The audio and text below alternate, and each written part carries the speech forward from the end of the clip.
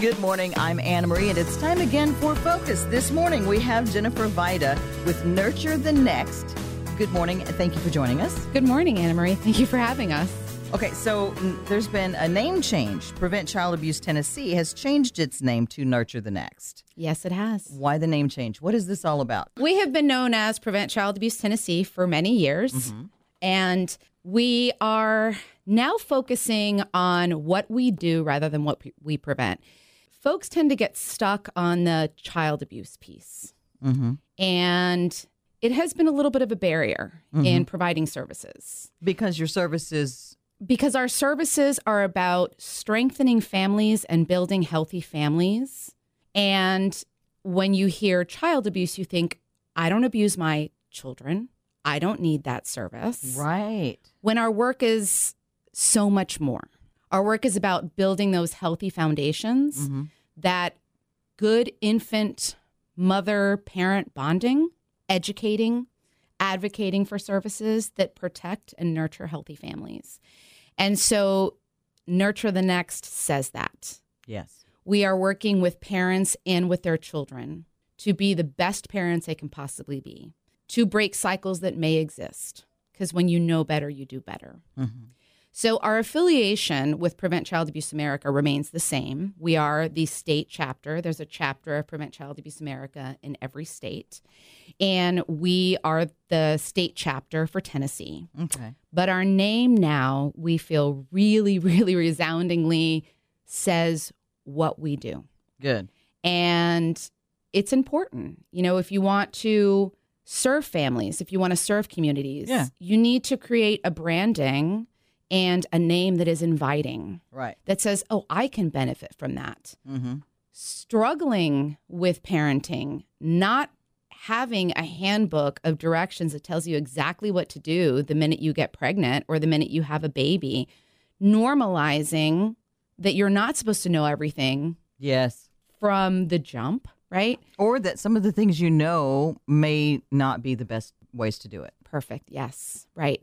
And so our parents in our program really want to do better for their children. They want to be better parents. They want to understand the developmental stages from infancy up to when they enter school and beyond.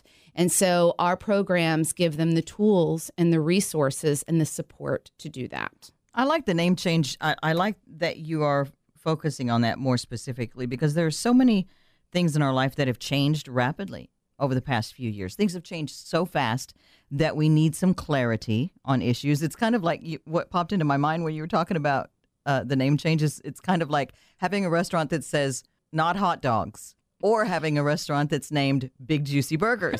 Right?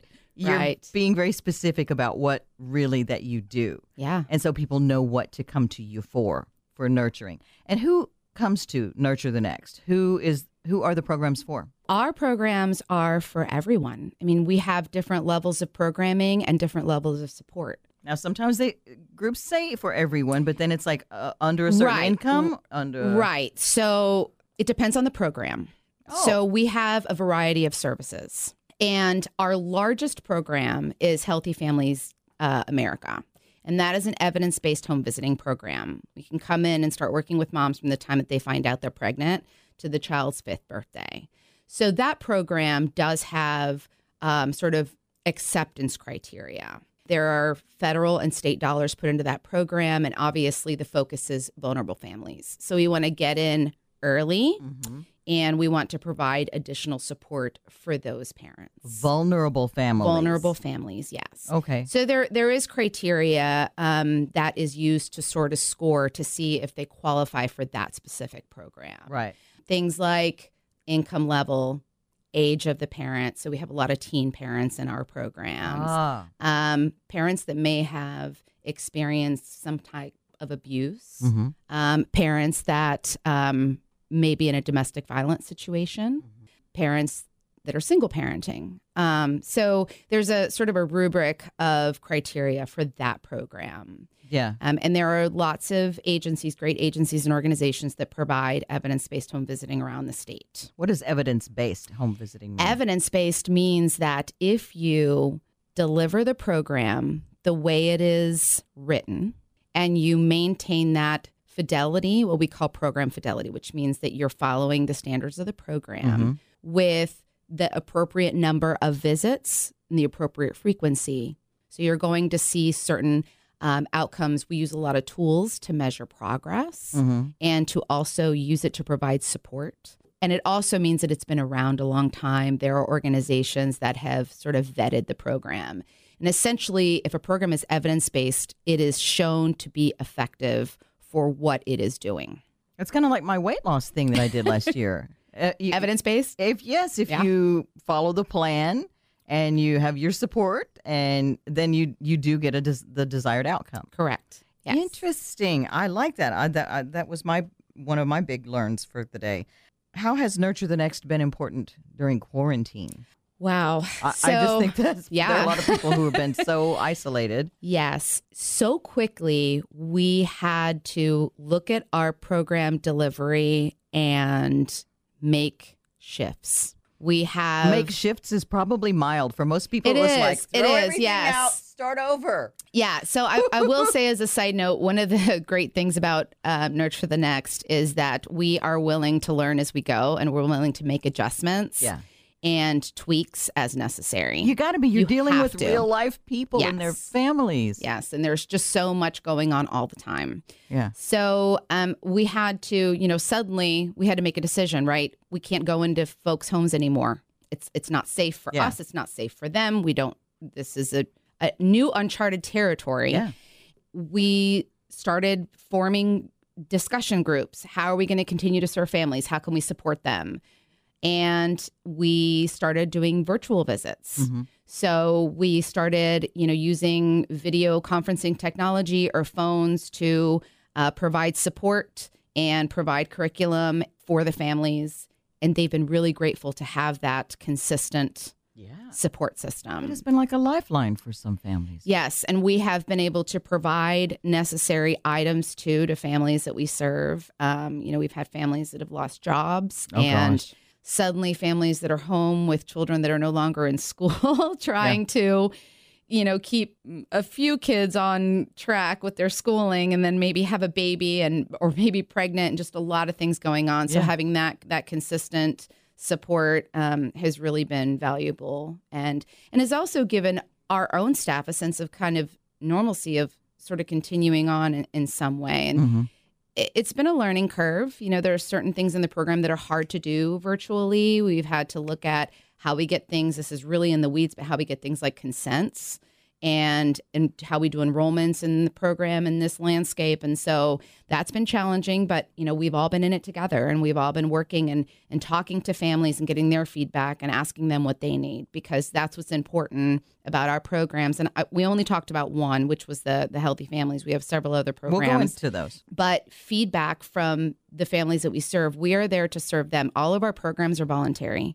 There's no court mandate that says you have to do this. Yeah. These are folks that are doing this program because they want to be in the program. And so we have an imperative to listen to them, to provide them what they need, rather than tell them what we think they need. Right. Which I think is unfortunately one of the mistakes that well-intentioned organizations sometimes do, is we think we know how to fix the problem. Yes. But we're not there to fix problems, right? We're there to provide support and shine a light on the strengths that the family has and uplift them and make them feel more secure and more confident in their own skills. If you're just joining us, I'm Anna Marie, and this is Focus. Our guest today is Jennifer Vida with Nurture the Next. Prevent Child Abuse Tennessee changed its name to Nurture the Next to emphasize basically what the organization does. I'm wondering, did you also see, because I noticed that our social situations changed with how we deal with each other, all being cooped up. Some families say they got closer. Some say they're at each other's throats. What needs have changed in the families that Nurture the Next is serving during quarantine? What needs changed? So obviously it's individual, family to family. Yes. And sometimes you'll see in the more rural areas that this is not much of a change for them. They kind of live on their own, on property, sort of. They're kind of used to that. And then you might have folks in the more urban areas that are, used to being out and about and constantly on the go. So it really is, it depends family to family. I think that the thing that's remained pretty consistent is that need for, again, I mentioned this earlier, but that need for some kind of normalcy. So some kind of consistent presence, person, support. Because even if it has brought you together after, 12 hours cooped up in a house, and then, you're going to do the same thing tomorrow, that can get a little tedious. I always joke when I'm on my Zoom calls, if you need me, I'll be here tomorrow in the same place, in the same seat. I'm not going anywhere. And so, the responses are just as unique and individual as the families we serve. Before we started the interview, Jennifer, you said your life's focus, your life's passion is what? My life's passion is helping build strong communities and families. We are, whether we realize it or not, we are so impacted by how our neighbors and our community is doing that, that phrase, no man is an island, rings very true. Collective health and collective wellness, everyone benefits. At the beginning of my career, I was a teacher, and I had a pretty startling event that took place at the school that I was working for. And it really sort of changed my outlook on a lot of things. It kind of brought everything into focus for me. And when I decided to go back to school and get my master's, I knew that I wanted to do it in public health. Because do you want to say what that startling event was and how that flipped? Sure. There was a murder that took place on campus of one of the nuns that worked for the school. And it ended up that one of the former students was the perpetrator. So how did that impact you? What revelation did you get from that? What insight? So I watched trauma play out in real time, and I watched my young students respond and look for meaning and look for healing collectively and individually. The fallout from that, I've remained, in contact with a lot of my former students. They're wonderful, wonderful adults. That was a really formative experience for them and for me as a very young teacher.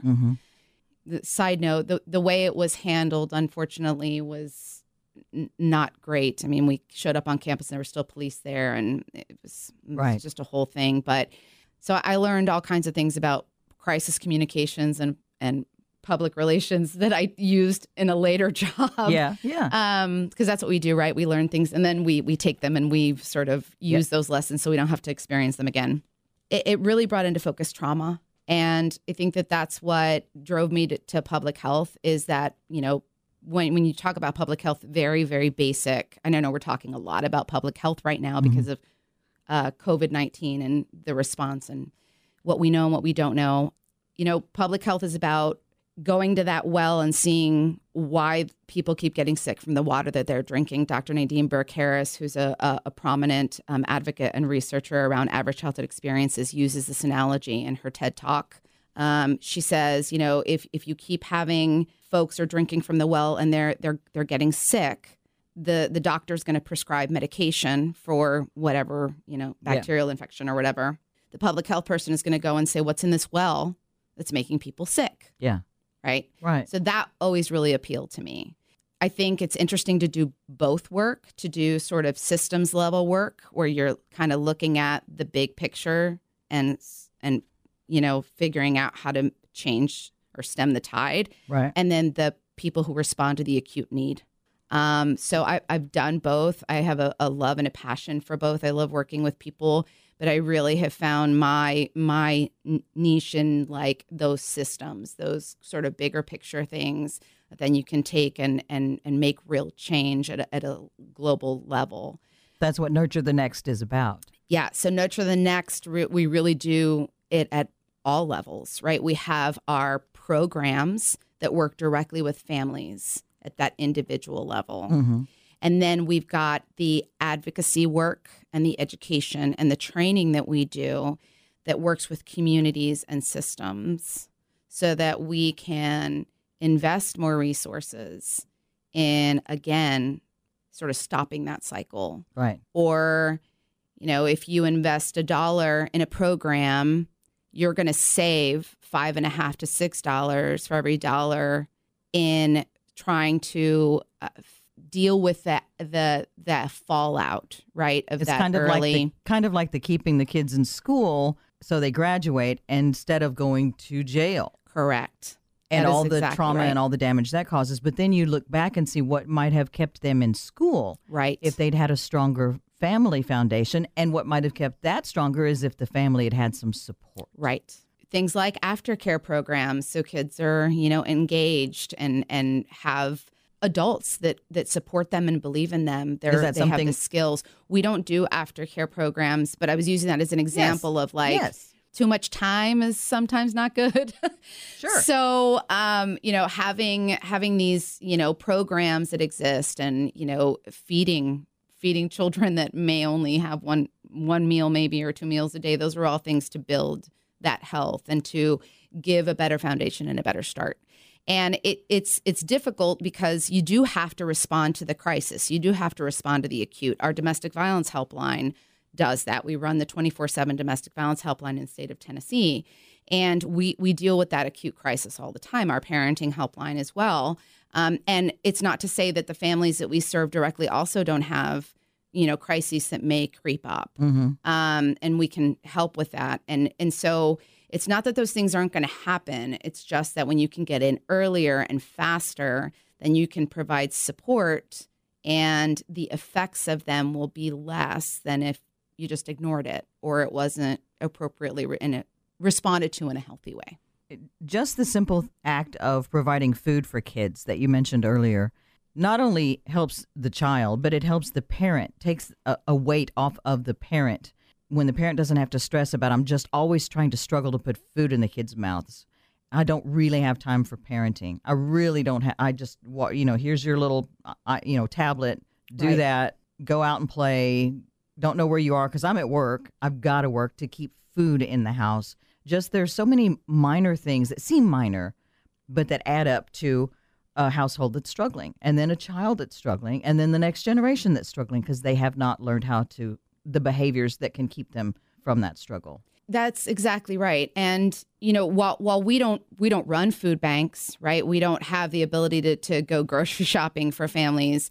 We can connect them with resources that can. Yeah. It is very difficult for families to juggle and manage a lot of things at once. Yeah. And so when they can share a concern and you can say, there's this resource or, let's look at this to help with that, that definitely is that support that they need. So they don't feel alone. A lot of our work is built around protective factors for families. Protective factors are, social and physical support for parents. And that is really, really important. The way that a child, quote unquote, turns out as an adult is 100% on the parent, and what happens in the home is completely missing the bigger picture because it is systems. What opportunities does that parent have? What kind of community support does that parent have? What is the housing availability? Can they afford rent? How many jobs are they working? You cannot just say, well, this is just the fault of the parent. This was, terrible parenting. This is a bigger picture. It's hard to absorb that because it seems like such a huge problem that has no solution, but it does, right? And it is about investing the resources and taking the time to think about what those are. And our programs, the outcomes that our programs focus on are actually made to assist individuals with looking at those things. So in our Healthy Families program, for example, we're looking at things like, does a child have a medical home? Can we work with the family to set goals so that they can, be prepared to interview for jobs or go back to school or find stable housing? So in addition to working, because these are all things that are really important for raising healthy children. So Right. we're working on the curriculum stuff with the parents. So we're saying, okay, your child is 6 months old. Look at the development. This is what's happening with the brain development. This is what the appropriate expectations of your child are at this point. This is what nutrition looks like. This is what well child visits look like. But at the same time, we're working with the parent on what are your goals for your family? Yeah. And how can we help you actually set those goals and work towards those goals, support you you and provide you with the resources that you need to achieve those goals, and then celebrate those milestones with you. I love the fact that you're bringing goals and what the parent wants into the picture and what the parent needs to be successful and to be happy and to be fulfilled. Because I've noticed that, for example, in families where the kids are raised and it's like, you're going to college, we've got the money in the bank, we've started a college fund, you're going to college. The kids tend to go to college. In some families, it's not even thought of. It's never mentioned. It's not even on the table because they're just surviving. And the parents have not been taught that. The parents have not been taught that there might be more for you if you want to achieve it, and there might be some support for you. So I love that you're bringing the goals in for the parents instead of like, let's take the kids off to camp and teach them some stuff and then send them right back into the same environment where the parents are struggling. Yes. And so in the program, one of the early activities that we do with families is like what I want for my child. It's sort of this activity that the home visitors do. And they put things on the table that, like you said, maybe parents have never thought about. And so it opens up a whole new world. And it says these things are possible and they're achievable. And it is, again, at the pace of the parent and the desire of the parent. Yes. But you're absolutely right. If you don't even know that those things are possible, they're not going to be on your radar at all. Mm-hmm. I don't want to diminish at all the challenge and just sometimes surviving day to day. If Yes. you're living in extreme poverty or, violence is common, where you live. And there's just a lot. I never want to diminish that. And success looks different for each individual. And it's at the behest of the person. It's at their direction. Yeah. But the expectations thing is totally right. Like people do rise to meet expectations. Some of the anecdotal stories that we hear from our home visitors is they'll hear from parents like, no one ever told me they believed in me. No one ever told me that I could even think to, go back and get my GED or that I could maybe, own my own house someday. Like I've never heard anyone say that to me before. Dang. And there are a lot of people like that. Yeah. It's like getting back to our name. Words matter. Yeah. They matter. I mean, actions matter too, but words matter. The way you speak to people, the way you encourage them, and really fundamental is the listening. Our home visitors go in and they listen, Mm-hmm. and then they validate, and then they present information and they present options. And that really opens up a whole new world. To have options and to have hope. To have options and hope. Yeah. If you're just joining us, I'm Anna Marie, and this is focusing. Our guest today is Jennifer Vida, and she is with Nurture the Next. You can get information at nurturethenext.org. Prevent Child Abuse Tennessee changed its name to Nurture the Next to emphasize what the organization does. What other things does Nurture the Next offer to families? So in addition to Healthy Families, which is our evidence-based home visiting program, we also offer a shorter-term parenting program. It's about 8 weeks. And that is for parents that just, again, want to learn skills, want to do better and learn new things, or maybe they have a specific challenge with their child. The criteria for that is a lot more open. It is focused on parents with children 0 to 8, but, we have in our mission and our vision to help all parents. Good. So, we have had parents that have, young teens and they're really struggling with that transition. Mm-hmm. And so there is one of our staff people go in and set, again, goals with the family on what they want to focus on over those 8 weeks. And they go into the home once a week for 8 weeks, or now virtually. Yeah. And they sort of work with the parent on those specific goals, or parents. A lot of times, there's multiple, there might be grandma and mom raising a kid together and they're both in the program, or that's a shorter term program. We also have a statewide parent leadership initiative where we train parents who are very interested in being sort of vocal advocates for issues impacting families in their communities. And so we get them involved in regional advisory boards and different organizations. They do like Day on the Hill visits with legislators, and they really advocate for services and programs that benefit children. And they're kind of taught those skills, and we have that across the state.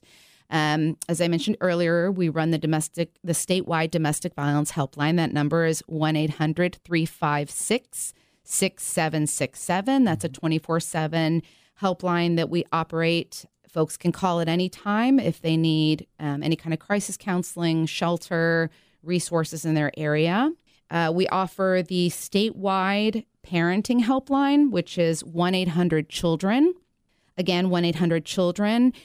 Anytime you're feeling overwhelmed as a parent, you have questions, you need someone to talk to. Well, I bet that rings all the time. That is another 24/7 line where there is an empathetic, highly trained person on the other end of the phone that is there to listen and is there to talk you down if that's what you need at the moment.